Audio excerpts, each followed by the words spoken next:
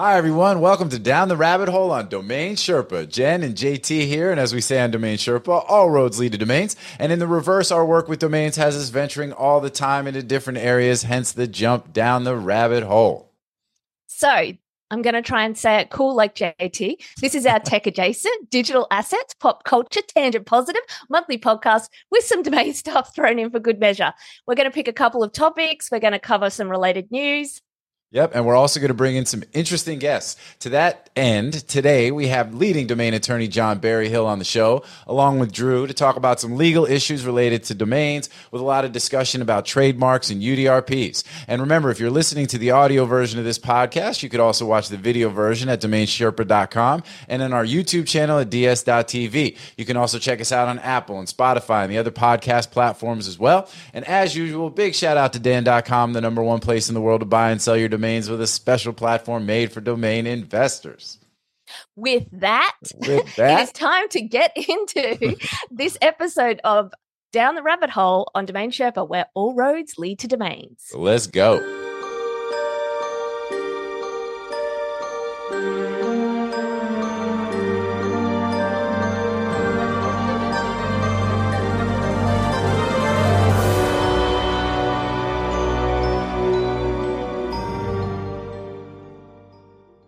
What's up, Sherpa Network? Thanks for tuning in today. My name is Jonathan Tenenbaum, a.k.a. JT, a.k.a. Jay On, a.k.a. Sherpa Winfrey, the Mad Hatter and the host and producer of Domain Sherpa, where all roads lead to domains. Today's show is part of our Down the Rabbit Hole series, so welcome to the Tea Party. As we say here on Domain Sherpa, all roads lead to domains, and in the reverse, our work with domains has us venturing all the time into different areas and topics, some familiar, crypto, NFTs, digital assets, and plenty of others that aren't so familiar, hence the jump down the rabbit hole. This particular show is co-hosted by Jen and myself, and we describe it as our tech-adjacent digital assets, pop culture, tangent positive, Drew, monthly podcast with some domain stuff thrown in for good measure.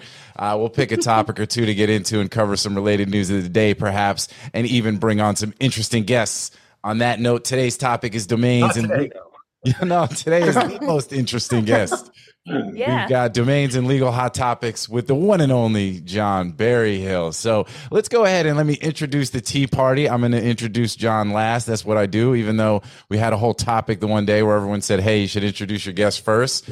But no, that's not what we do. Just because you guys asked for it, we're doing it the other way. That's how we do it here in Down the Rabbit Hole. All right, so below me, we've got Jen Sale, a.k.a. Ozzy Osbourne, a.k.a. Olivia Newton-Jen, a.k.a. Rocket Owl Dundee, a.k.a. Dingo Star, a.k.a. Mel Born to Be Wild, a.k.a. Sipping on Jen and Juice, a.k.a. the Ever Queen, and a.k.a., of course, on this show, Alice. Welcome and good morning. What is going on? It's not morning yet. It's still Wednesday for me.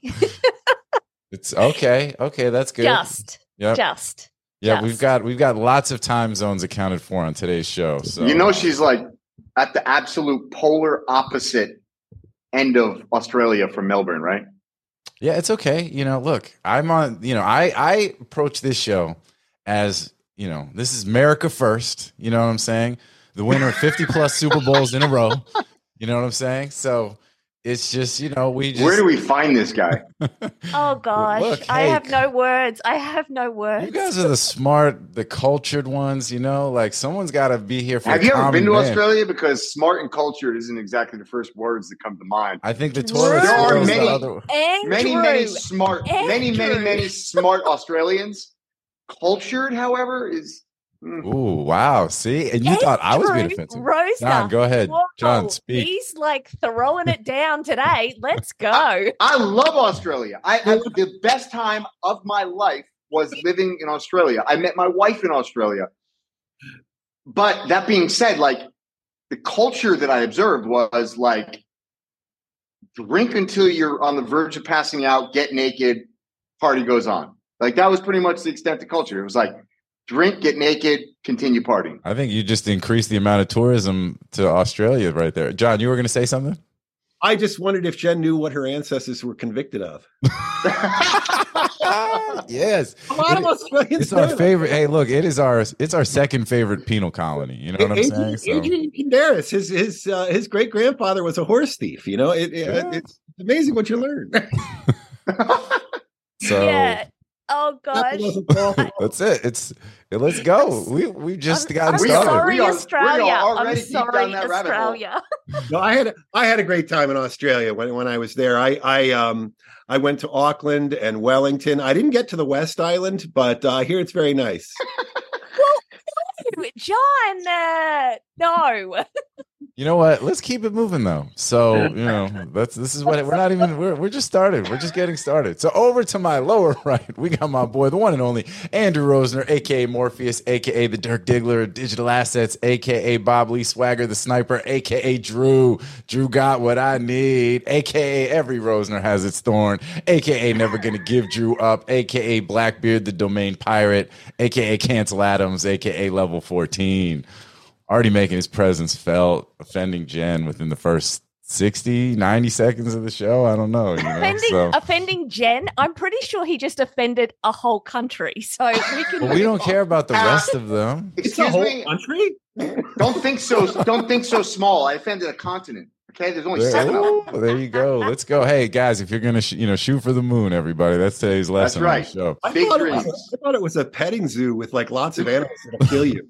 Exactly. It's the opposite of a petting zoo. It's like Squid Game's version of the zoo.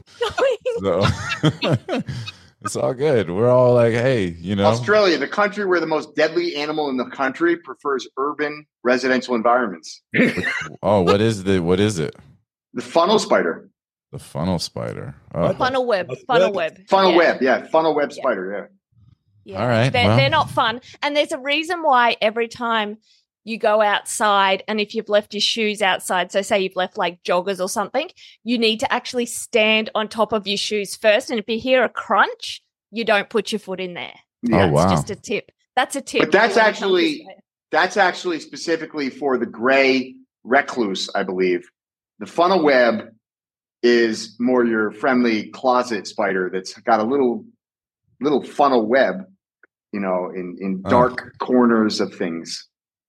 You know what? I thought it was bad in Florida. Florida's a little crazy with some of what we've got going on. No, you guys are just pansies in Florida. Hey man, like I don't know what to say to that other than America.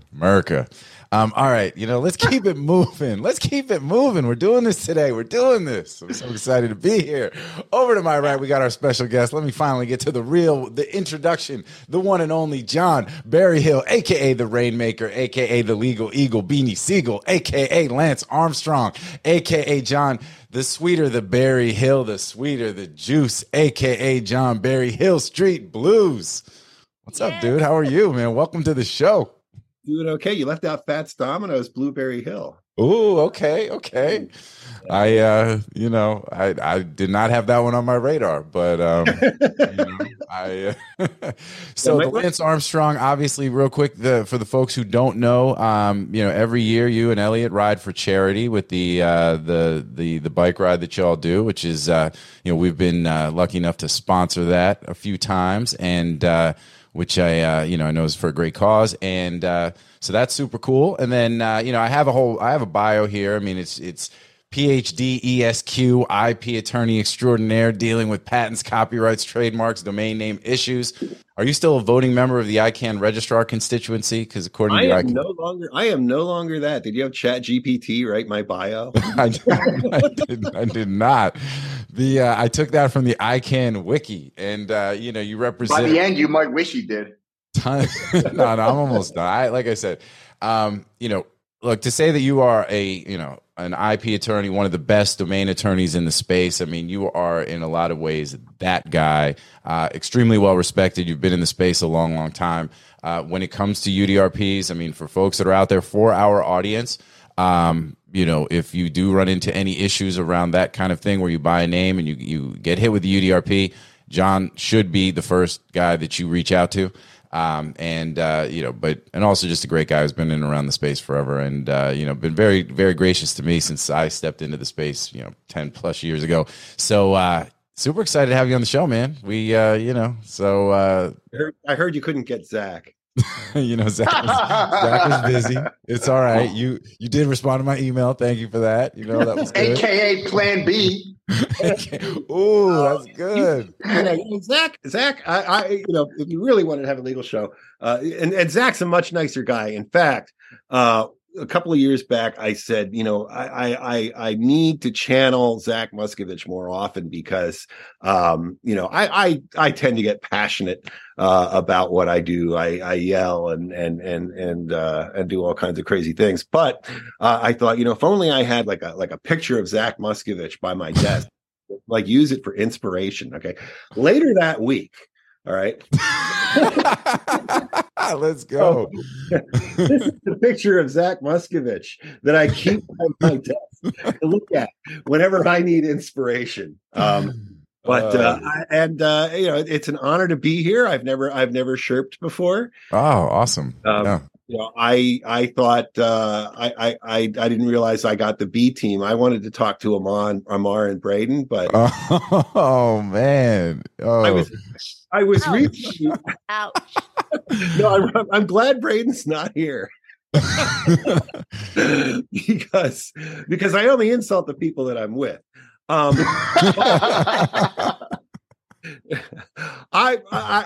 Someone recently accused me. All right, someone recently accused me of being Braden's friend. Very unfortunate. Bizarre context, one of those, domainer conspiracy theory things. And I was accused of being Braden's friend, and I said, and I was like Braden is not my friend. So I probably spoken to Braden. All right.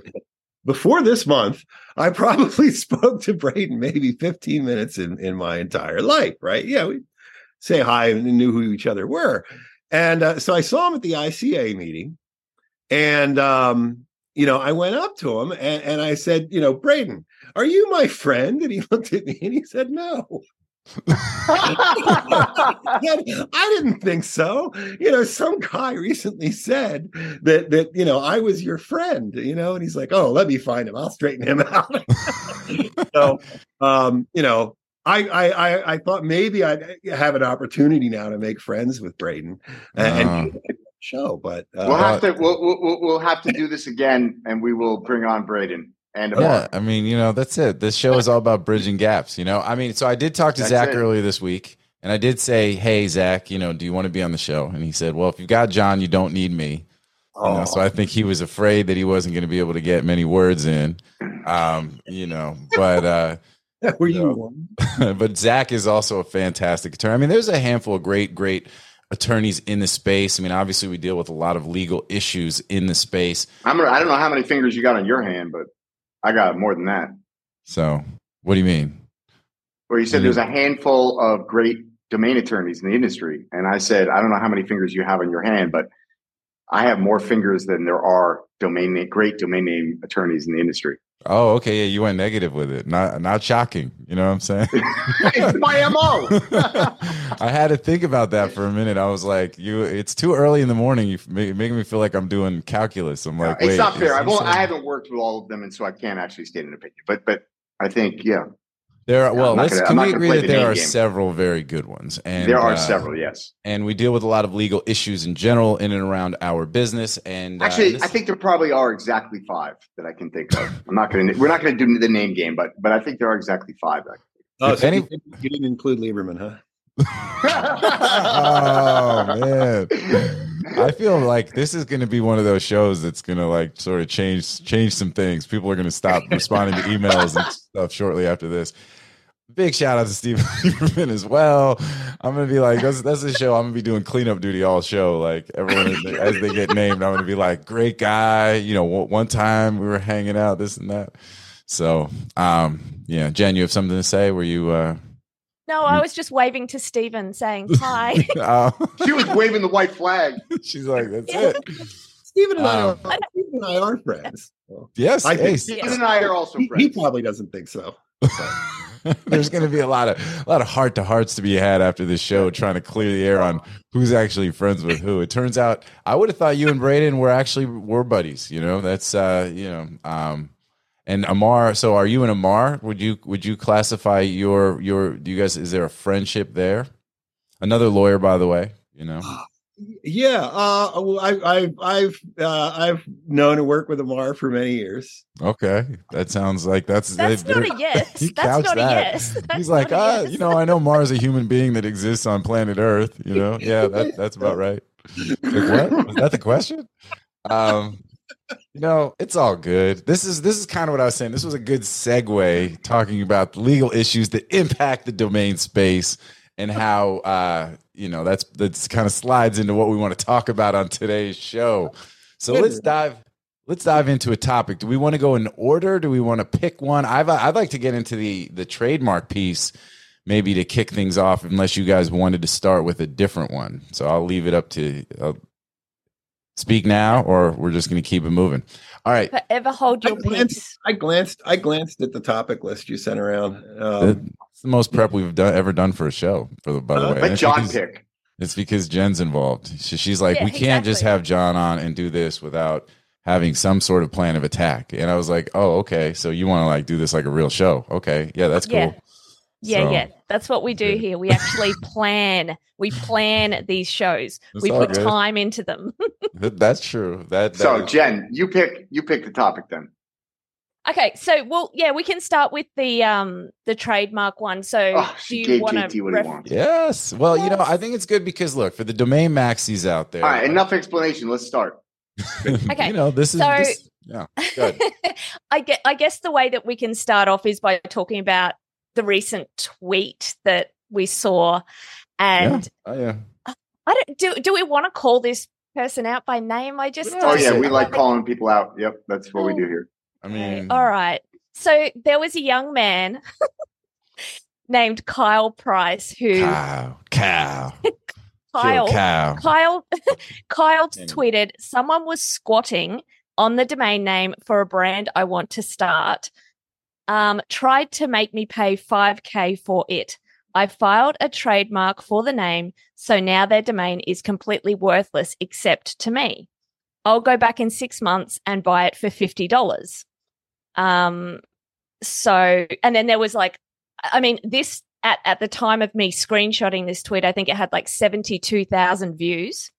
And he did turn comments off after a while because you know the domain community on Twitter, like domain Twitter is vicious. They will come for you.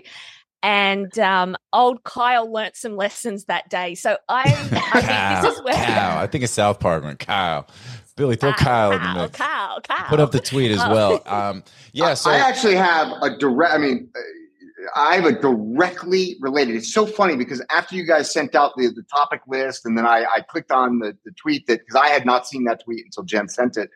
I clicked it and I started reading that thread, and it was I swear within hours I received an almost identical email and situation about a domain that we own, and so I very interesting. I have a lot of thoughts here, but mine are not as interesting as John's.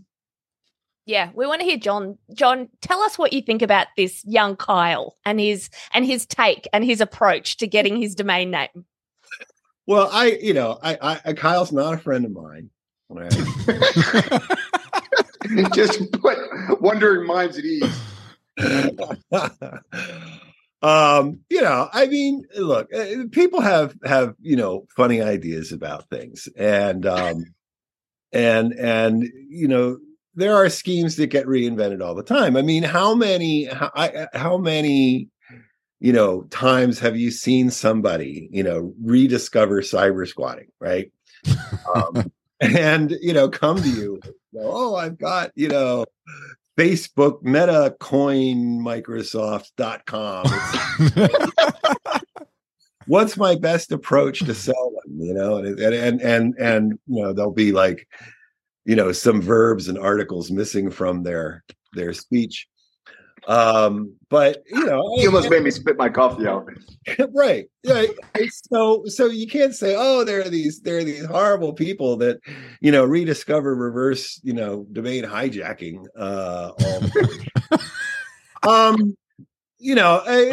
Kyle's starting a business and he wants to get a trademark for his business. Good for him. That's a great thing to do. He'll probably have a difficult time getting the domain name, depending upon what happens if the domain name changes hands at some time. So it could become a waiting game of sorts. There are people who proceed and they figure, oh, that guy, he's got that domain. He's never done anything with it. I'm going to go ahead and I'm going to do a trademark. And eventually he's going to get, tired of paying his renewal fees. Okay.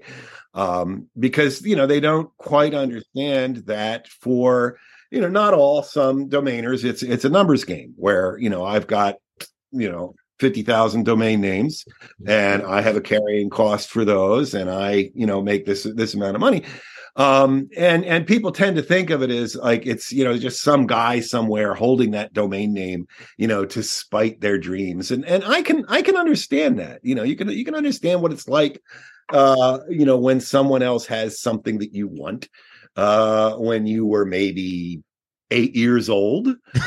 And so, like if you have two children, you have two toys, and you put the two children in the room. You give one child one toy, and then you give the other child the other toy, and each one of them wants the toy the other one has. They can't be, they have, because there's something about getting it from that other person, or it's just, it's something I don't have and I want, which I think, certainly you two can understand. So, I can't fault Kyle for being human. And fine, he wants to start a business, get a trademark. There's lots of TLDs now. I'm sure that he can get a name from Swetha if he needs to.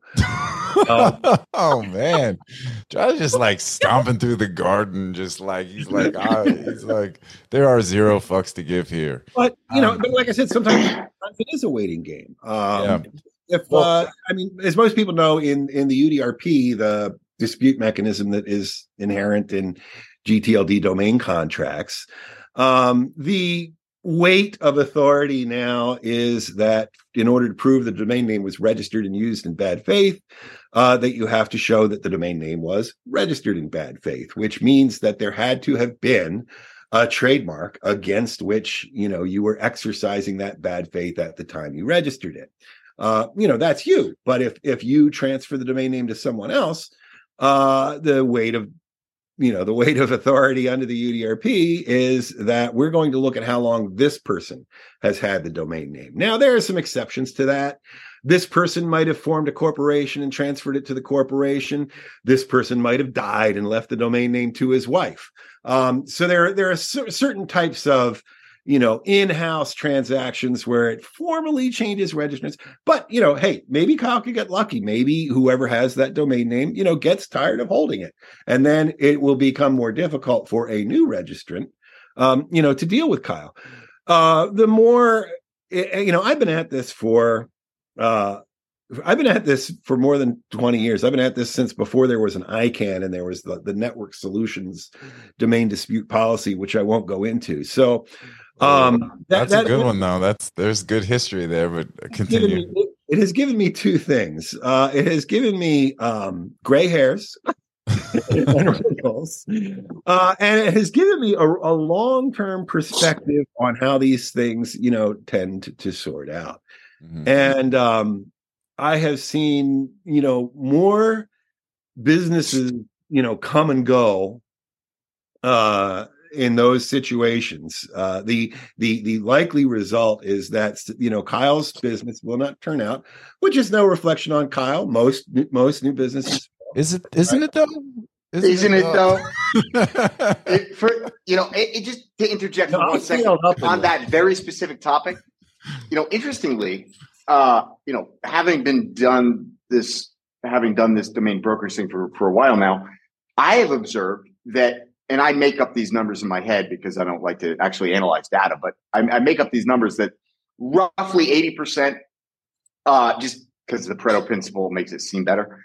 80% of the companies where the founder says like, I I deserve this name. There's a sense of entitlement, and they ultimately pass on the opportunity to acquire their exactbrandmatch.com domain name. 80% of those companies fail within a 5-year time frame. If you look forward 5 years, and 80% of the companies that actually say, yes, I don't care about the emotions. I don't care about this, the entitlement.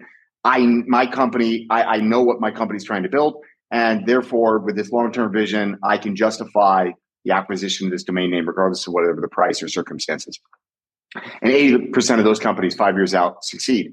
And so I think it is actually a pretty strong reflection on Kyle. There's a lot of judgment on Kyle today. And but no, I think real quick, we will all channel Zach and be reasonable and much nicer.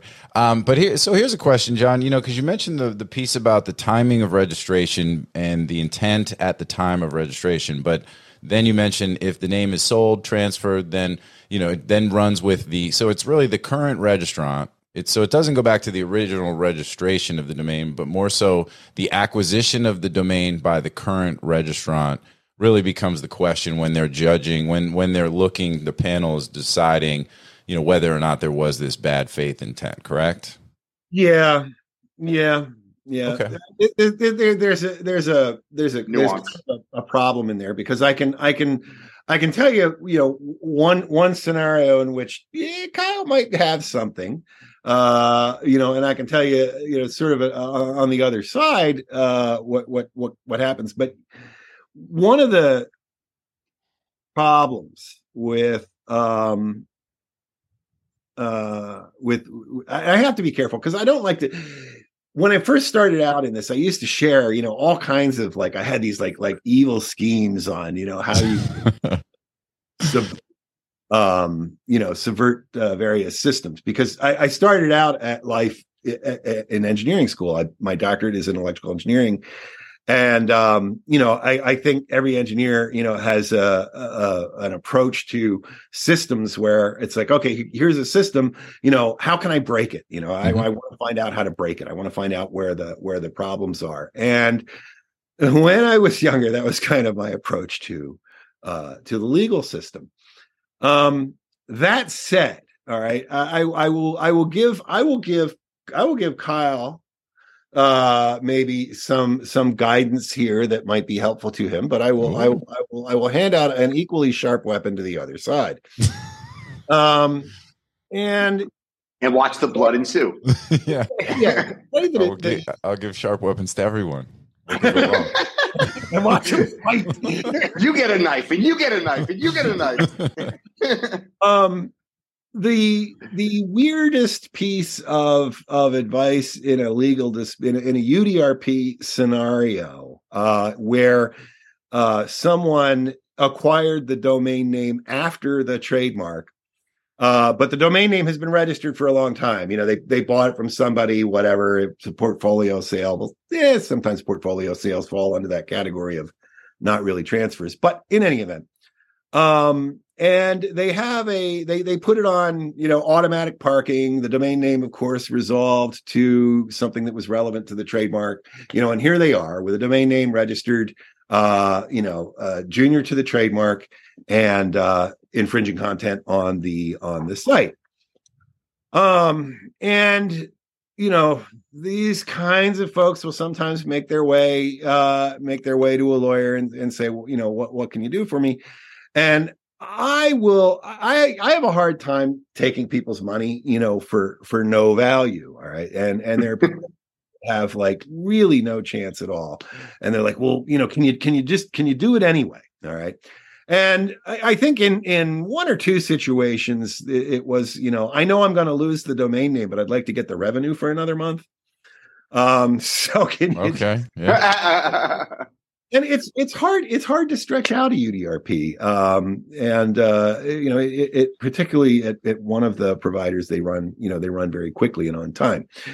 But the problem is for the UDRP panelists looking at this, where, okay, well, here's a domain name or here's a trademark that was, came into being 5 years ago. Here's a domain name that was created 20 years ago. And the respondent's not here. And so it is typically difficult. It can be very difficult for a panelist in that position to appreciate whether or not the domain name has changed hands. And sometimes the complainant, leaves that out. Now, some folks will look at it and say, look, historical WHOIS data is not, readily accessible to people. Obviously, there are commercial tools that I use and that maybe you use to look at things like WHOIS history. But even that sometimes doesn't really tell you the whole story because it's, snapshots in time and you have to make some inferences. So one thing that complainants will do is look at archive.org, look for, server changes, look for content changes, look for registrar changes over time. To the extent it was a registrar parking page at one registrar and now it's somewhere else, and try to do that. But there have been a lot of situations where UDRP decisions have come out and said, well, no, the complaint is denied because the domain name is older than the trademark.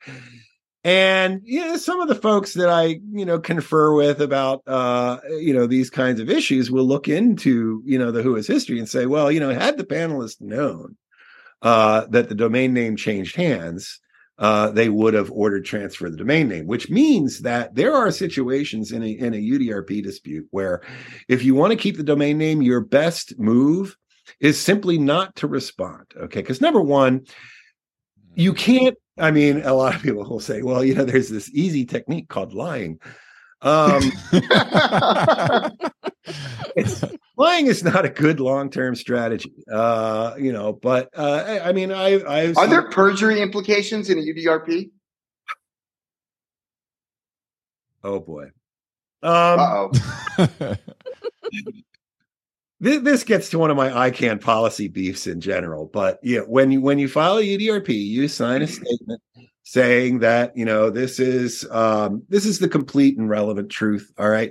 A lot of times you'll see that where I nail people to the wall is they leave out the pre-dispute correspondence and stuff. They've signed a certification saying that they've said everything that's relevant. They've left this out. In the United States, I'm a U.S. lawyer. Independent of any rule of the UDRP, it is a criminal offense to make false statements by electronic communications in interstate or international communications, make material false statements for the purpose of obtaining a thing of value. Okay, that is wire fraud. You can go to jail for it. Okay, but there aren't a whole lot of UDRP cops running around. I've had decisions where a panelist has said, gee, it would be nice if somebody would refer this attorney to their bar disciplinary authorities and things like that. And any UDRP can be a prelude to litigation. there are don't give up. There was this space guy. I was so hoping he would sue. But like pocketbook.com, a case that recently concluded, I successfully defended the domain name pocketbook.com in a UDRP. The complainant was unhappy. They filed a lawsuit, and they can do that. So, it may turn out, and I know there are people who, are hiding in some, unreachable hole in the world, like, people that live Australia or something like that. It's a lawless wasteland, That's where they got Bin Laden, right? There's nothing you can do. Roll up your sleeve and show him the America tattoo. Gosh.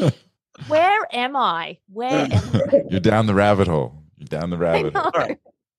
So that is the advice I try not to give people, when they come to me and I say, well, your best move actually is to do nothing. And actually, as a general rule, people come to me, they're very excited about this, that, or the other thing.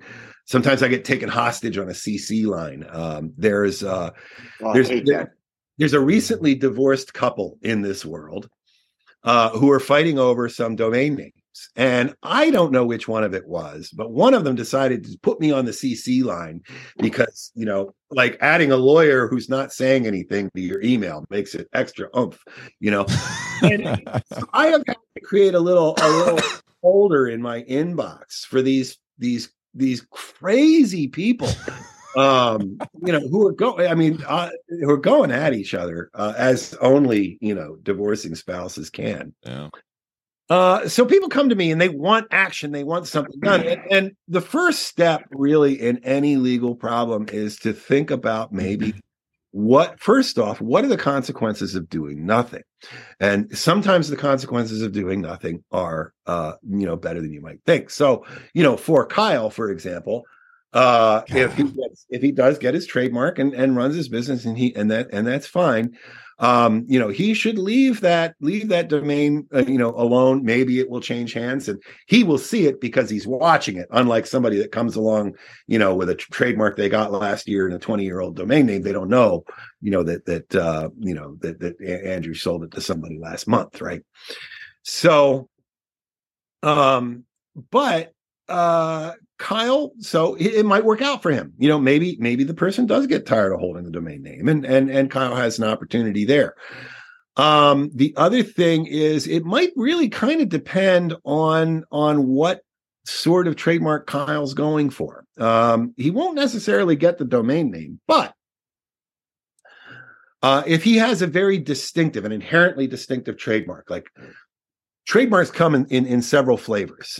There are descriptive ones like American Airlines. It's an American airline. How did they get a trademark for that? It's just 2 dictionary words. They got a trademark for it because they've been doing it since 1939. And at the airport, everybody knows that's American Airlines. They don't say, all the American airlines are over here and there's Delta and United and all that. It has become distinctively associated. That's why in the minds of consumers with that product, that's why we call it intellectual property. The weird thing about trademarks is with patents, or copyrights, I own the creative output that comes out of my mind.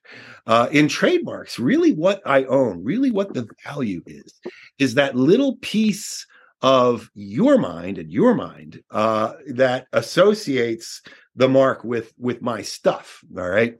So Inception. Yeah, you're owning little brainworms in people that are like, oh, I have a structured settlement and I need cash now.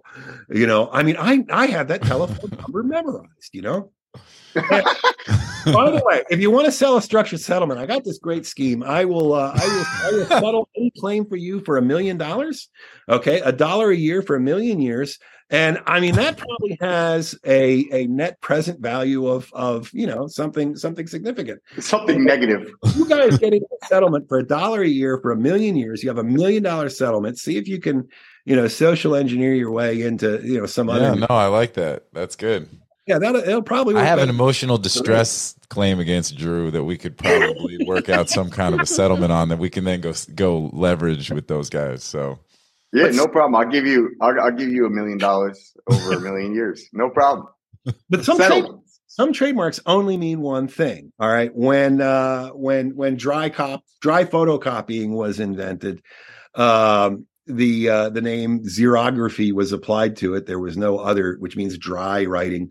And the company was called Xerox, Xerox. Now, there was nothing else that meant Xerox. It didn't exist as a word until this company came along. That is an inherently distinctive mark. All right. And they get a wider swath of protection. You can have, Monster Energy drink. You can have Monster electrical cables. You can have Monster.com employment listings, and they can all live together, And so Kyle's mark might be in what UDRP terms has come to be known as, susceptible of a non-infringing use. Okay. Mm-hmm. The most popular laundry detergent in the United States is called Tide. All right. But if you have Tide something or other, and it deals with fishing or the phases of the moon or boating or something like that, we know you're using it in the primary meaning of the term. But what if the term has no primary meaning and it's inherently distinctive? Well, to the extent that Kyle goes ahead and does that, because a lot of people I think missed what Kyle was saying. he backed off a bit and said, I'm not going to get the domain name, but I will make it worthless for that guy. Mm-hmm. And to an extent, he's correct. If it's a really distinctive term and it takes off, it doesn't have to become, really, really famous, but like, oh, it's one of those businesses with a silly name that's made up.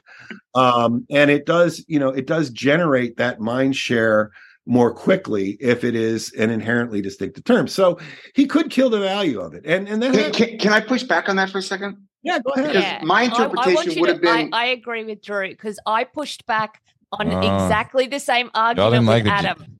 I know what you're going to say, Drew, and I think I'm with you. Yeah, I mean, I do this often, usually not in public, but I look at an argument that John makes, and deep down at the core of my brain, I know he's right and I'm wrong, but I can't help myself, which is going to be the case here. So, I read what Kyle said in that thread, precisely what you just mentioned about, no, I'm not going to get the domain name, but I've got this trademark, and so it's going to be worthless to this domain owner. Nobody else is ever going to buy it. And I thought to myself, well, okay, we don't know what the domain name is here, but he has to file for a trademark. It's going to be in a specific class. I'm making an assumption that it's going to be a singular class, but maybe it's 20 classes. But let's just say that he gets a trademark, and let's say he does, I don't know, he makes bicycles. Okay, he's got the hottest, best thing since sliced bread bicycle. Here we go. It's going to be called whatever, I don't know, Pink Tulip. Okay, so Pink Tulip, he's got that trademark. He's feeling really good about himself. He's going to go build bicycles. They're going to be called Pink Tulip. Now what, right? Now, this guy that's got Pink Tulip, well, maybe somebody else comes along and they're going to have fishing reels called Pink Tulip, or they're going to have a petting zoo. How is he hasn't really done anything unless it is literally like pinkbicycles.com, and he is literally going to go out and build pink bicycles and somehow gets that descriptive trademark that I'm just trying to go to the extreme to make the point. I'm aware that he probably will not get a trademark for pink bicycles and manufacturing pink bicycles. In my scenario, we're talking about inherently distinctive marks. Well, So I'm trying to make the exact opposite point. So if it was inherently distinctive, if he comes up with, Pink Tulip, all right, or let's say Tulipopia, okay? It's Tulipopia. And it is clearly distinctive. Nobody's ever used it before, and he's still going to make pink bicycles. Drew Rogers said to register Tulipopia. Tulipopia. Already done. That will be I just got it in 3 within TLDs. 3 minutes of this coming out. I just bought tulipopia.xyz from Swetha. Okay, so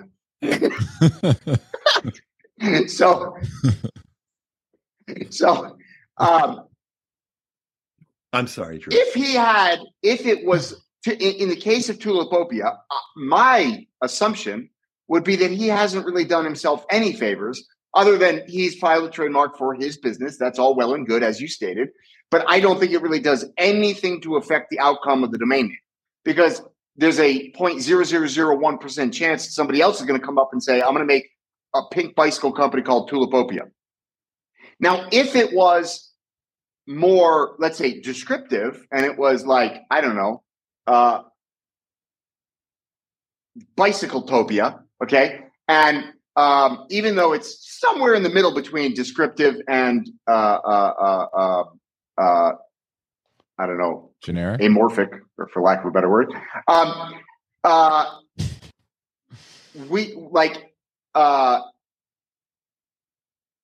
then it's clear nobody's going to create a brand called Bicycletopia unless they're going to be doing something in the realm of bicycles, seemingly. And so in that case, I would agree that, okay, he has a trademark now for Bicycletopia. He is in the field of manufacturing bicycles, and .com owner of Bicycletopia.com has not a prayer in hell of selling that to anybody else, because who, right? So in that case, I understand your argument, but in the case of something... That's the only case I meant. That's the only case I meant. Where it's an inherently distinctive mark, he will kill it. And that happens a lot because, I have, normal trademark clients apart from domainers. And when I have normal people as clients, not just domain people. I know. That's kind of what. man. Yeah. You have some normal people. But when someone's seriously looking to start a business and they want to, they really, a lot of people like to have a clear field. And so if there's a Tulipopia registered mark, for bicycles, and I'm going to be doing, whatever, something else, because I see this all the time on one of the online forums where people are like, oh, trademarks are specific to class. And it's like, well, let's, nothing is necessarily as etched in stone as I think it is. Like, I don't know what they think I do all day, but people will, look at a sort of a broader spectrum, and particularly where, it's a made up word or something like that, where they want to have a clear field. And I want to have a runway to some way developing my mark into, a famous mark where the class doesn't matter. Okay. If you make Coca-Cola sneakers, people are going to reasonably think, according to the way that these things go, that it has something to do with Coca-Cola.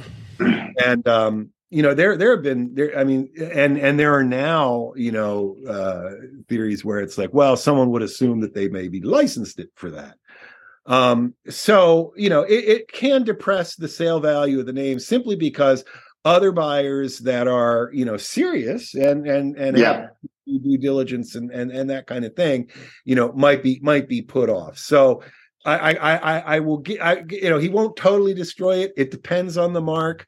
But I will. Let's examine one smidgen of being an annoying dickbag who plays value of it.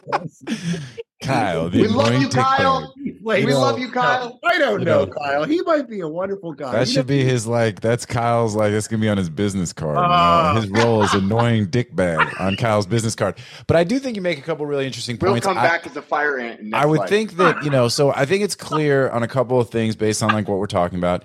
If the name is, fanciful, right? If it is a name like Google or something, and he does actually have success in whatever his business is and creates, that inherent, in the minds of consumers, the connection between his brand and his services, and it becomes a somewhat ubiquitous mark, then, that will, hinder the value of the domain to someone else who's going to buy it, because kind of what we've all sort of said, he becomes the only buyer really that's willing to spend real money on the domain. I think you can make a couple of points though. Then this is also now predicated on Kyle's ability to be successful with his new brand, and his ability to be successful with his new brand without the actual .com domain name, which I think is going to really handicap him in the first place. So it's look at the stats that I gave you. 80% of these guys. You did. You gave us real stats backed up by the U.S. Department of nothing. But all right. So no, I think this was good. So let me give Kyle the best. Yes, Kyle. We're going to move on from Kyle. And I will also suggest, though, however, to Kyle, one friendly piece of not advice but general wisdom is don't broadcast your legal strategy on Twitter. Don't air your dirty laundry in public. If you want to find somebody to disagree with you about something, you will do so. But I hate it when these things turn into. Remember that martial arts movie, The One, where that guy ultimately ended up with the only 2 copies of himself in alternate universes, and the other one went down to the top of this mountain, and he had to fight everybody that was on this desolate planet. It's entertaining to watch, but you don't have to, drag another victim into domain Twitter on a regular basis.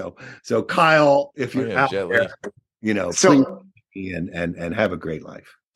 Media Options is the industry's leading domain broker specializing in domain acquisitions, high-value domain sales, and domain name consultation. As pioneers and thought leaders on the subject of the domain aftermarket and domain name value, plus through their clear domain acquisition service, Media Options offers startups and established corporations an unparalleled scope of high-value domain options, providing access to domain names and curation technologies not available elsewhere. Media Options believes in the power of a great domain name and is dedicated to helping you obtain yours. Call or email today to put a domain to work for you. Along the same lines, but I want to pivot to my specific example that I received on the same day that we put this on the topic list. So we own the domain name MyPond. No. MyPond.com. And this is very frivolous. So we own the domain name MyPond.com. Okay. Which I think is quite a good example, because it could be fanciful depending on its use case, or it could be descriptive if you were using it, Lots of fish in the pond across the pond. There are a number of things that refer to something other than, a place where, a hole in the ground full of water. Australians, yeah. So, so this gentleman emails and he says, I'll give you $50 for mypond.com. To which we replied, thank you, but no thank you. And he replied, well, what is the price? And we said, well, it would be materially more than you've offered. And he replied back, well, I've got the copyright for this domain name. Love it. Oh, he didn't get the I've got the copyright for this domain name. And therefore, I am rendering your domain name worthless. We are the only buyer. And so good luck. Let me know when you're ready to accept my $50 offer. And, to which I began writing some long, dialogue of making him feel bad and hoping he'll jump off a bridge. But I decided not to, because I thought, well, at the end of the day, it comes back to that 80-20 rule. This guy's business is destined for failure anyways. And so just let him wallow. But I think that this confusion among, and I see this even among, this guy's clearly not intelligent, but I see this among even seemingly intelligent people. They confuse the idea of copyright and trademark. Why is that, John? Oh man, wow! You're just like, then it's like flash forward to 3 hours later, So I mean, at some level, they're similar concepts, but like I said, the copyright is your creative effort, and I realize some creativity goes into making up trademarks, but that is my creative effort. And, copyright inheres in works of art, stuff like that. It doesn't inhere in, short slogans and phrases and stuff like that. It lasts a lot longer. I write a book. I have the copyright. I don't have to do anything else. I have that copyright. My children and my grandchildren can, go along and take out all the dirty words and republish it someday. But a trademark is again, it's that piece of other people's, brain. So if somebody has to come and, tell you how famous their trademark is and you've never heard of it, there's kind of the first impression right there. But one of the things I would ask is, what is the domain name doing? It'd be a great name, My Pond. Here's a picture of My Pond. So this guy's specific, what he does is he makes a sealant, those tubes that you put in the squeezer gun. So he makes like tubes of caulk, exactly, caulk. That's the word I was looking for. He makes a specific type of caulk sealant that is for fish tanks. That's all he does. All right, I dig it. And it's called My Pond. But somebody who doesn't understand the distinction between copyright, trademark, and saying "I hereby render your domain worthless" is like Michael Scott declaring bankruptcy in The Office when he says, "I declare bankruptcy" by coming out into the because he's broke, and it's like just because you say it doesn't make it so. Well, go ahead. But here's the best part. I actually checked. He doesn't even have a trademark, so he believes that this. Because you could say, well, maybe he just confused his words, but he must have a trademark if he's making such bold claims. No, he has no trademark. Yeah. His business is operating without a trademark for the product. There's, certain common law. Oh, God. You have an invisible lawyer, because the best ones are the ones that tell you about their lawyer. All right. Yeah. I have a lawyer and he's going to come after you. And it's like, well, why, does your lawyer not, know how to write? Why is this lawyer in the room with us right now? Be on the CC line. And I've seen those things where I can't write back to that guy. He says he has a lawyer. Yeah, that's true. So I will write to the CC line hostage, and I've sometimes gotten very entertaining results. Like, oh yeah, I don't know who this guy is. Yeah. We've seen So that. I have an amazing tool for specifically those instances, and it's one of the few things that I take tremendous pleasure with in my career. When somebody makes a threat to me and they CC a lawyer where you know that they've just randomly fucking thrown this guy, it's like, great, let's create some billable hours. So I will then write an extraordinarily detailed and as long as I have time for email that includes all forms of things. This guy's going to have to do research. He's going to have 25. I'm going to add every previous email as an attachment to this email, and I'm going to reference those emails. I'm going to delete all previous threads of that email from below my responding line so that he has no choice but to open each individual attachment to find the appropriate answer. And it is phenomenal. It is literally the fastest way to end one of these conversations because that guy just incurred 3 or 4 hours of billable hours. Do you guys see what I'm dealing with? Do you see what I deal with on a regular basis? I just want everybody to understand the play. So last question, and then let's move when they on to arrest another. you, they tell you have the right to remain silent. That's why exactly. There is no right to remain silent with Drew. But anyway, so real quick, one last sort of piece of minutia on this. If somebody's trademark is not actually registered, but it's filed, right, for the purposes of UDRP, do you need it to be registered in order for it to actually be successful? Let's assume that the name was registered post the filing of the trademark, right? But the trademark itself has not actually been officially registered yet. You know this is a pet peeve of mine.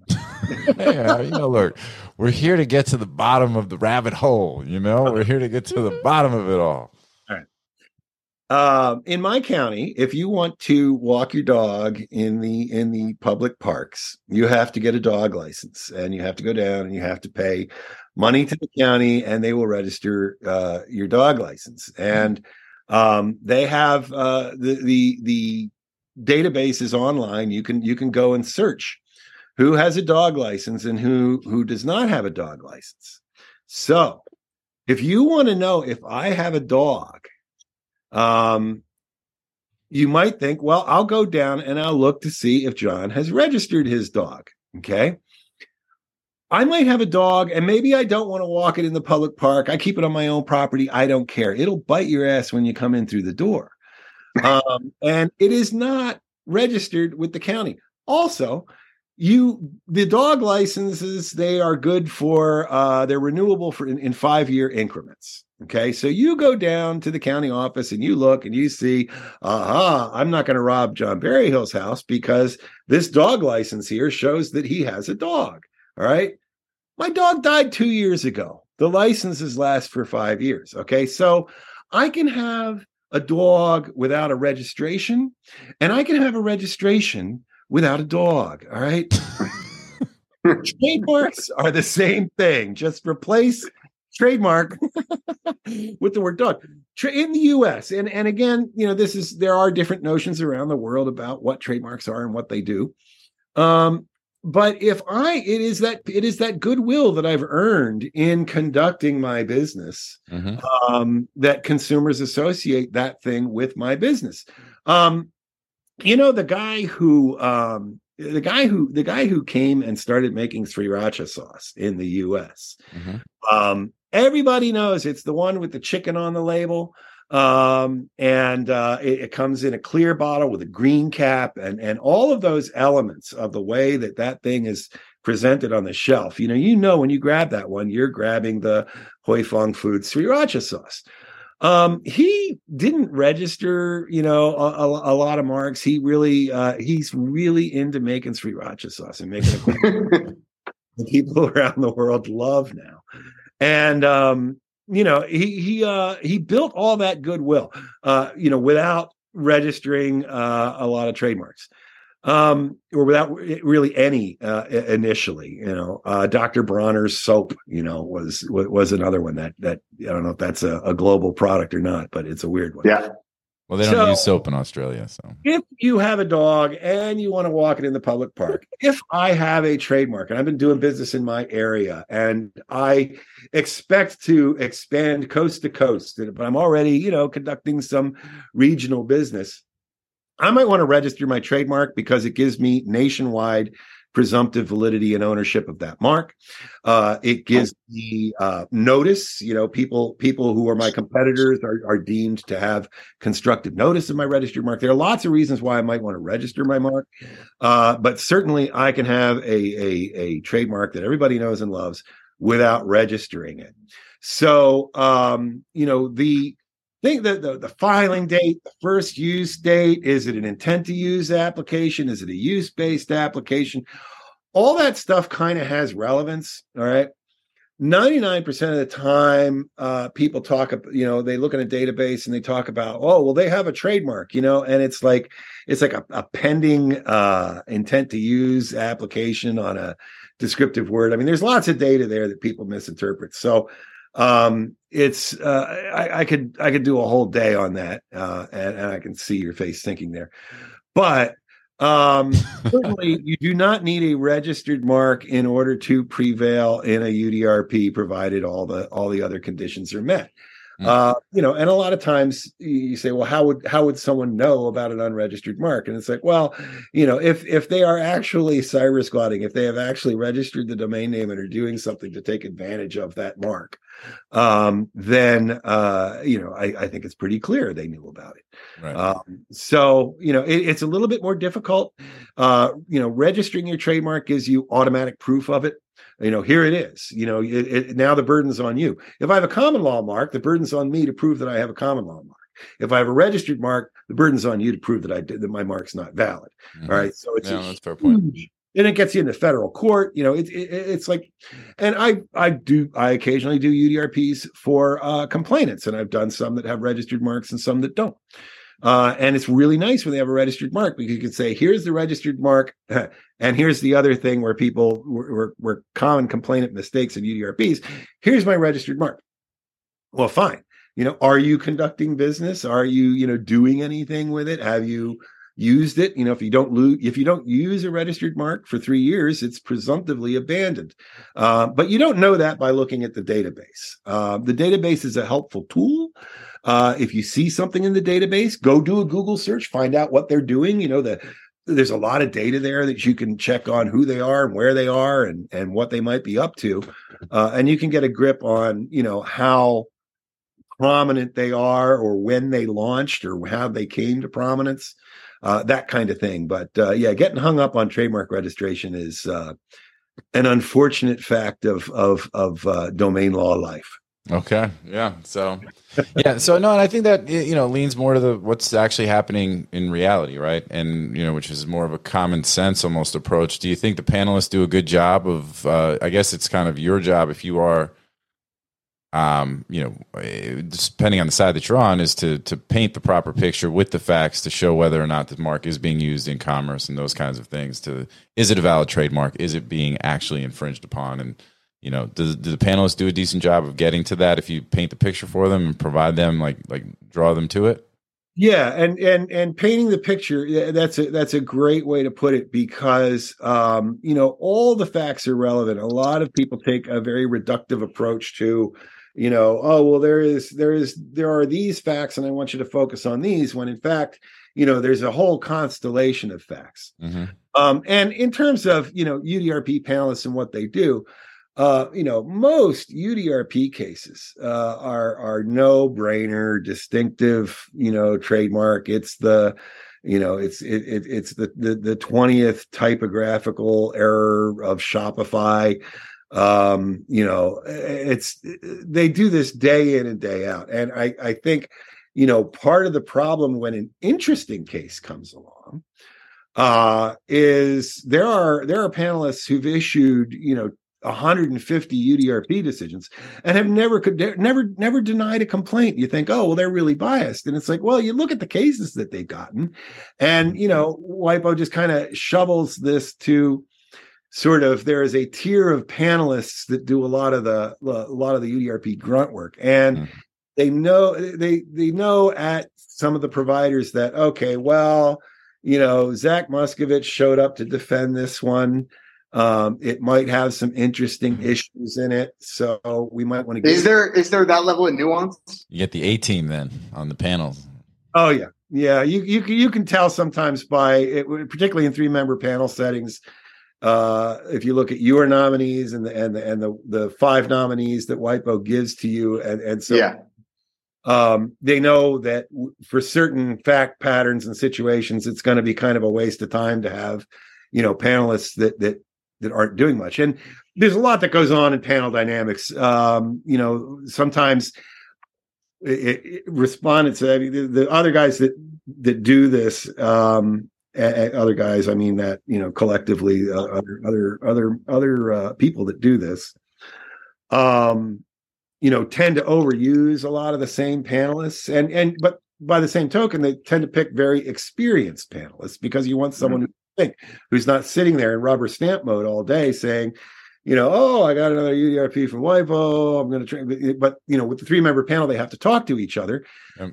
So if both sides have picked very experienced panelists, you'll get a selection list of 5 very inexperienced UDRP panelists, because that's kind of how they build reliability and consistency into the system, is by saying, okay, well, Barry Hill and the other guy, picked, these panelists that are very well known and published authors.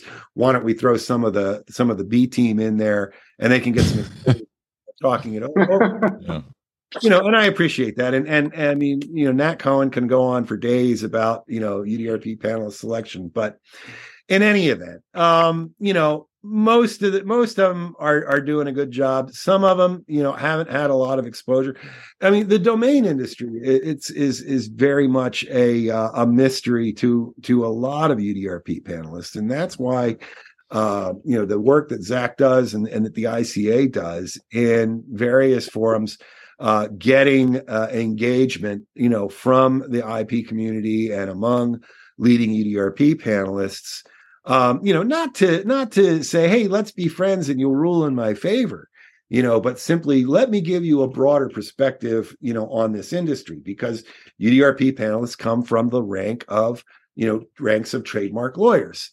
And, the domaining community is, a subset of, trademark legal work, but not really familiar to lots of folks, and to some folks, I mean, very early on, the idea that you could buy or sell a domain name, itself was kind of what are these people doing, selling domain names? We had to get over, a lot of humps over the years, to just carve out a space where people understood there is, legitimate domaining, there is cyber squatting, just like any other industry. Yeah. There are, responsible players and irresponsible players, and, practices which, maybe haven't gotten a lot of legal attention one way or the other yet. So, that kind of thing happens. So I've got a specific domain to ask you about, the one that we talked about previously on the show, Tinkerbell.com, right? So setting aside everything we've been talking about, this was a name that came up for auction on NameJet, and we had a pretty divided panel on the show as to whether or not you should be bidding on this domain, where half the team was saying, hey, this is a trademark UDRP waiting to happen, and you had other folks saying that it was not, I think I even asked you about this briefly when Braden, for the record, Braden is the one saying this is a UDRP waiting to happen. Yeah, he was team no Tinkerbell, so Tinker Braden. I was team Tinkerbell. And so I think that for a situation like this, it was a question of like, well, registering, and the argument on, saying, hey, this is a trademark infringement issue is that, okay, Tinkerbell is a Disney character, right? And that therefore, well, hold on, I'm just saying this was just the argument that was made. So, hey, because of that, and they're, it's a well-known character, and therefore, getting this domain, you're going to have Disney knocking on your door. I think on the other side, what was being said was, I think you got to look deeper than that to understand like the character of Tinkerbell, potentially, what is it, J.M. Barrie, Peter Pan. Is it, is it public domain? Is that public domain? Disney has co-opted, some of these old, fairy tales and things, and some stuff where the underlying content itself is already available in the public domain. And it was also the idea of what your use is, right? We brought the sort of the hypothetical of if you bought the domain and then you used it to turn it into a stock trading app similar to Robinhood, would that use in and to itself be infringing? And what would happen in the event that, Disney decided to do something? So I wanted to put that out there, since this was one that we talked about on multiple shows, and get the expert opinion and see what your thoughts are on it. Right. I'd have to do some digging. I don't know when, Peter Pan was first published or what the copyright. And wait a minute, why is he talking about copyrights? Well, when that may have been. But yeah, I mean, you're correct in your assessment of Disney, pretty much strip mines human culture and refines it down into repackaged intellectual property products. But strip mines human culture. I think that's awesome. I love it. Yeah. I love it.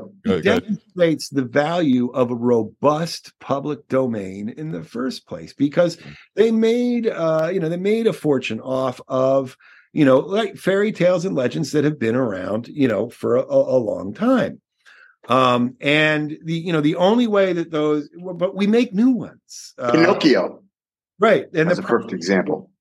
The problem is we make new ones, but now, they sort of want to slam the door behind them and say, well, we have contributed to the culture and heritage of humanity, but it doesn't really belong to humanity in the sense that, earlier things did. And that's an imbalance that needs to sort itself out. That said, Aladdin,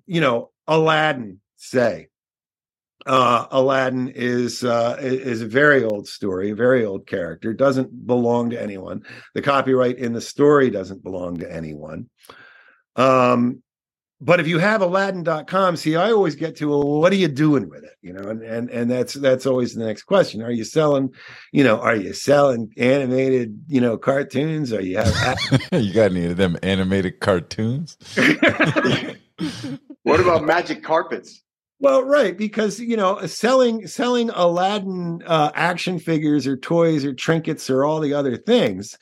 Disney now has rights in sort of the ancillary marketing that is inherent in filmmaking these days. So it can get to be a complicated question. It can be a somewhat complicated question with literary characters in general. I can write. I can do a movie about a spy. I can do a movie about a spy from England.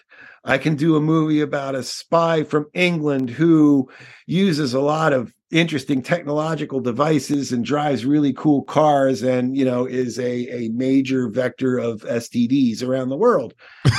But by the time my character has, slowly assumed the form of James Bond, then it becomes a question of, are you really just ripping off, sort of the James Bond character? So, I would have to do some research into Tinkerbell. I tend to believe that Tinkerbell is a literary figure in a work that I don't know when it was. Mm-hmm. So is that the analysis? So let's say you're a domain investor, right? And you're spending time on Namejet, because I think this really will hit our audience, you see a name like this come up and you're trying to decide, hey, am I going to bid on this? How much am I willing to risk /spend/invest?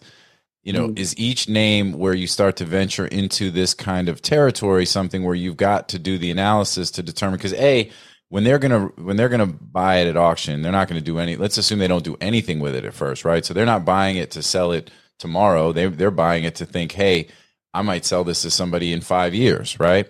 So let's say they're not going to park it. They're just going to, it's going to just sit there doing nothing until it's sold to some startup that might use it for some pharmaceutical, technological use, whatever.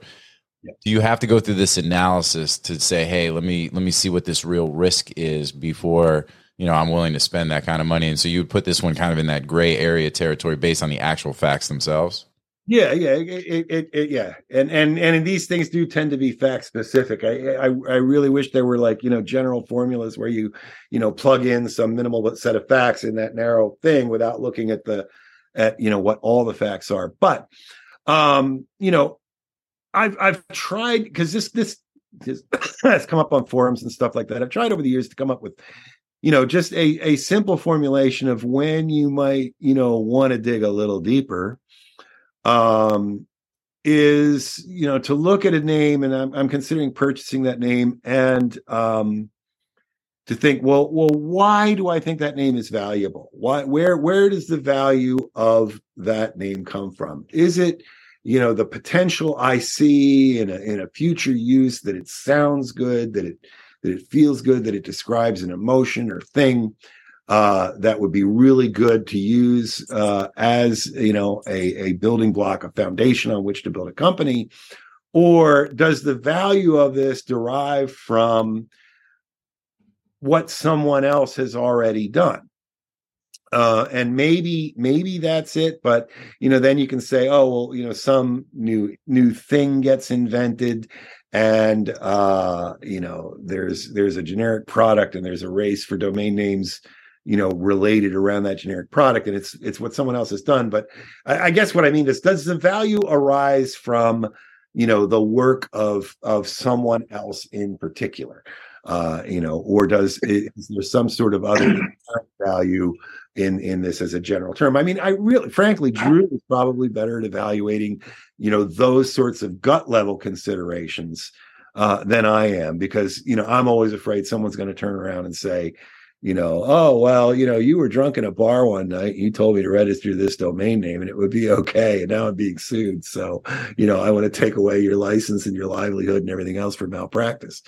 I mean, these things are, I think it really always does fall on the facts, as you said. I think, my interpretation in the case of Tinkerbell is like, all right, so, Tinkerbell.com, I think you alluded to it perfectly. I think, if you ask yourself in your heart of hearts, why is Tinkerbell? It's not a particularly easy name to spell. It's not a particularly, it doesn't really pass the test of, oh, this is what makes an amazing, unicorn brand, right? So what is it that makes all of us, why is it intriguing a name enough that we are all discussing? What brings the value to this name? And ultimately, I think if you're honest with your heart of hearts, it's like, well, because of the movie of Peter Pan, and Disney was probably most likely. But that being said, it gets nuanced, because you could say basically the facts are actually different, but let's just say Robin Hood sort of falls into the same category. And so you got Robin Hood, and Robin Hood is that name. Robin Hood is only really famous because of the embellishment in the story and the copyright created through Disney and the movies and the books, et cetera, et cetera. And so, well, yes, but that was convenient to utilize that fame and the indication of what Robin Hood means to make it into a stock trading app, because we're taking from the rich and giving to the poor. And so if you've got, a couple $100, come on Robin Hood, and we're going to steal Ken Griffin's money and give it to you. It's like, probably the money's going to fall the other way, but it's a nice thought. So, it's nuanced that, like, that Robin Hood name would not have been an effective brand for the Robin Hood financial app if the Robin Hood story hadn't existed and been told. Now, they were only able to utilize that element of that fame because of the actual facts regarding Robin Hood, and it is a different fact pattern than in the case of Tinkerbell. But in the case of Tinkerbell, if I took the Tinkerbell name and I launched a sneaker brand, and I'm going to be the next Nike, and my slogan is, Tinkerbell shoes gives you wings, right? We're going to steal the Red Bull. We're going to fucking steal from Red Bull. We're going to steal from Nike. We're going to steal from everybody. Disney. Yeah, let's go. And, Tinkerbell shoes gives you wings, right? And it's like, fly like a fairy, something like that. that's, I guess, where it gets really interesting is like, okay, so now the only reason that this Tinkerbell name is an appropriate brand or carries any weight is because we're sort of utilizing the fame around a fairy named Tinkerbell from this story. And without that association of it gives you wings and the wings of the fairy, then we really, we got a leaky bucket, right? What do we got? We got a product, probably a mediocre brand at best. And nobody exactly. associates How are you with going to, how is someone going to brand Tinkerbell? Like, what? It's not going to be a fairy? Like, what is it? Is it going to be an icon of a bell? I don't understand. I don't know. I hate to say it, but I'm kind of Team Braden on this one. Oof! Wow. I wouldn't touch it. Like, I personally wouldn't, because I think that name and that term was created by an author. Like, it wasn't. Was it a term before it was in the book? Like, or did someone actually come up with that word? Well, so the term, the actual, let's say, copyright for Tinkerbell as a name, existed prior to Disney, but Disney created the character. Yeah. By which, a lot of people associate some of the traits of Tinkerbell that may or may not have been in the underlying work. It's messy. How do you feel about Sherlock Holmes?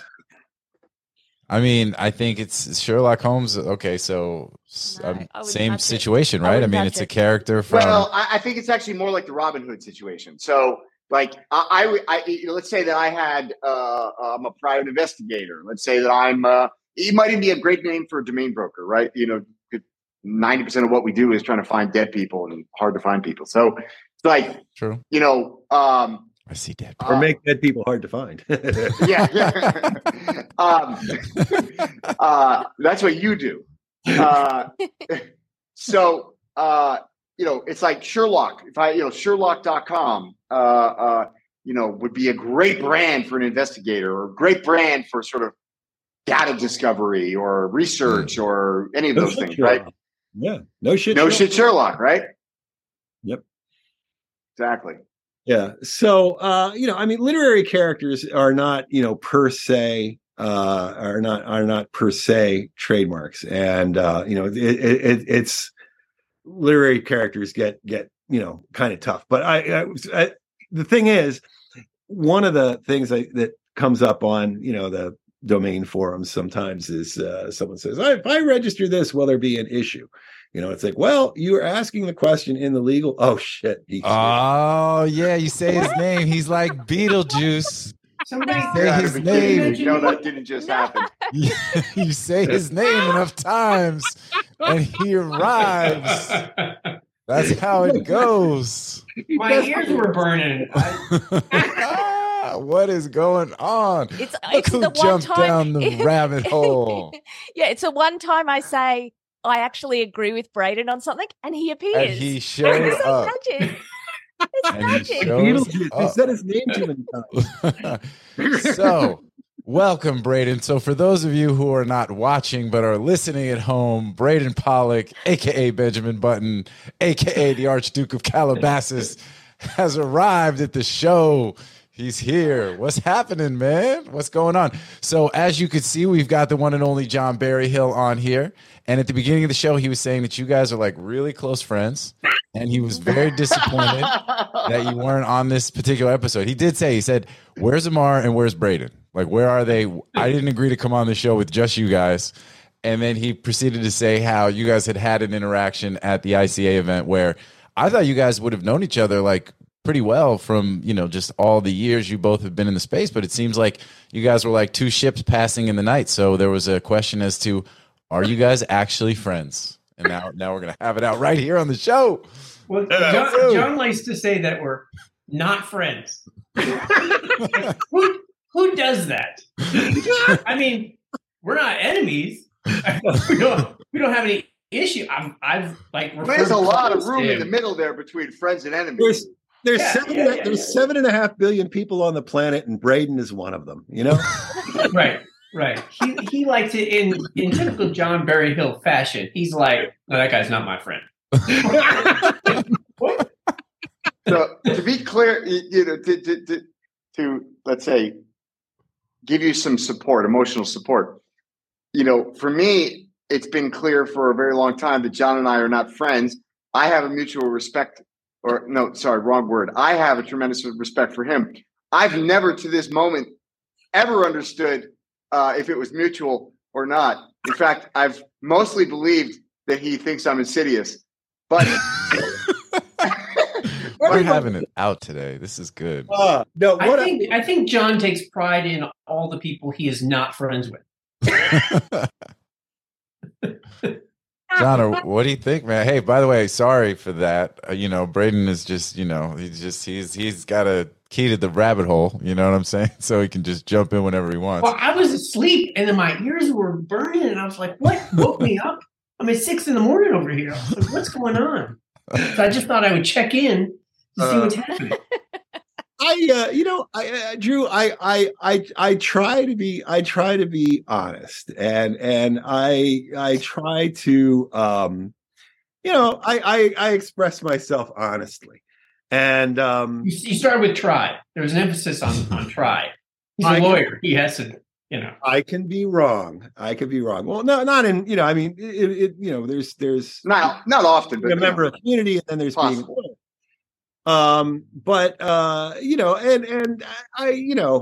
Every business has a certain level of bullshit, included at no extra charge, and and I do have an eye for bullshit, hey, a lot of times I'm wrong, but the worst business deal, the worst business idea I had ever seen was back in the 80s, when a friend of mine had graduated from a prestigious institution in the Massachusetts area. And he got some money together and he bought a big mainframe server and a room full of modems. And he showed it to me, and I said, "What are you doing?" He said, "I'm selling internet access for $5 a month." And I looked at him and I thought, this guy's gonna be eating out of trash cans, who in their right mind would pay $5 a month for internet access? I mean, as a engineering student at the time, it's like, you get that free at your research institution, and you work for a company that is connected to the internet, so you can do Telnet and Usenet and the various services that existed before the web. On the internet, dumbest business idea I ever heard of. And in my patent work, people cannot help but say, do you think this is a valuable idea? And I always tell that story of, if I knew a valuable idea, would I be sitting here talking to you? But Braden still talks to us, so that's great. Yay! All right. So, Braden, before you showed up, we were talking about Tinkerbell.com, and if you remember, that was one we had talked about. We're not. I'm just going to give him to let him know that Jen ended up on Team Tinkerbell with you, where you had said that you would have some concerns around trying to buy that name in a namejet auction because of potential legal issues. So we were. And it kind of came down to really, it's a very fact-specific situation around the Tinkerbell character, the underlying, Peter Pan and all that good stuff. So that was the context by which you were summoned here today. That and the whole thing about Barry Hill came on initially and was like, "Where's Braden?" And we're like, "He's not going to be on the show today." He's like, "Well, that's bullshit. We're not friends." I'm like, "I don't. This none of this reconciles for me. This is really weird right now." And he's like, "Where's Amar? Who the fuck are you guys?" You know what I'm saying? Like, I was accused of being Braden's friend, and I just wanted to make that clear, because the conspiracy theorist who accused me of being Braden's friend, someone's absolutely now got to go and say, "Oh yeah, there he is on Domain Sherper with his, his good friend Barton Pollock." I don't know, but. But it did instigate the second ever conversation in person I had with John. There you go. Barton Pollock. I might have to put that down as an AKA now, Barton Pollock. All right, well, guys, we're up on time. I mean, I think this is it. We only got through one topic of the many that we had on the list, so we're going to have to do a rain check on some of these others. But if you guys want to, because I showed up. No, it's just we got into the trademark discussion. We had a few other things to get into, and just we didn't have time. I thought that one or two topics would probably take up a good bit of time. I didn't think it would take up all the time, but it was, but all good stuff and super informative. So all good, as we do here on Down the Rabbit Hole. Last couple of minutes, John, you have anything? I mean, we always give our guests an opportunity to promote, or at least, give it, what you're up to otherwise, or if there's a way to contact you, if folks want to go to johnberryhill.com, if they want to reach out on any stuff, would that be the best way? Anything else you want to share before we say goodbye? Yeah, well, yeah. I mean, feel free to get in touch with me. One of my filters is on one of the forums. I say, don't send me DMs, send me an email, and I don't give my email address because I figure, if you want to find me, you'll be able to do that. A lot of my work comes from referrals and things, and getting the random I've got my Microsoft Facebook.com domain name. Would you sell it for me? I really like not to get those emails. So it's kind of I'm gonna put an auto forward on all the ones I get. Feel free to get in touch with me, but I'm not going to tell you how you figure it. Send it to John and CC Braden. So, it's CC Barton. CC Barton Pollock. Barton Pollock. The only other thing I would plug is as I mentioned earlier in the show, Zach and the ICA are doing work that I think the entire community would do well to support. 100%. Yeah, we always obviously supporters of the ICA, sponsors of the ICA. We're I think if anybody is involved in the space and you're not sponsoring, then you really need to get on that. They do the largest sponsor of the ICA among domain brokers, I might add. That's right. Although that may change now that they want to create some frivolous domain broker policy thing that has no teeth. Well, and only will help the bad actors and hurt the good actors. Yeah. By classifying the two among the same group. Yeah, I don't have an opinion on that, but I think Paul Nix made it really clear that there's not an endless pool of money at GoDaddy, and I think to some extent, and here's why people say, oh, Barry Hill doesn't like me, or he criticizes me, or something like that. The ICA is doing great work, indispensable in the ICANN policy arena. I think there is an issue if ICA does not receive substantial domainer support, then that they turn to GoDaddy and other presumptively deep-pocketed sponsors. But domainers face problems from certainly the intellectual property community, and domainers are certainly sensitive to ICANN policies, but the domain community is also sensitive to policies imposed or required by the large registrars and the other service providers who depend on the business of domainers, and certainly there is a synergy in having service providers support for the ICA. But then does it become more difficult to deal with issues, between domainers? And, GoDaddy has made some recent announcements that people, were not necessarily happy with. There's a lot of consolidation. So, I'm you can't just pretend that everything is just an unadulterated blessing. Certainly there are things that GoDaddy does well. Certainly there are things that GoDaddy does not well, but there is that opportunity. Do you have 15, 20 minutes to go over and get into that one? Because that's the bare knuckle round. I like bare knuckle round. Let's do that. Or we can reserve for another show. Reserve that for another show. Let's let things go down the road a little bit further. I think there's opportunity for some little mushrooms to grow up on the forest floor around the big trees. So we'll see what. Well said. Well said. All right. Well, look, with that, again, John, appreciate your time, man. This was a great show. We're so happy to have you on here. This is exactly what we wanted when we relaunched this Down the Rabbit Hole series. Braden, thank you for jumping down the rabbit hole last minute to say what's up so we could be here for the for this little reunion of this besties reunion, if you will. And appreciate, obviously, Drew and Jen, as always. And to the audience, listen, guys, thank you so much for tuning in. As I say in every show, without you, there's no us.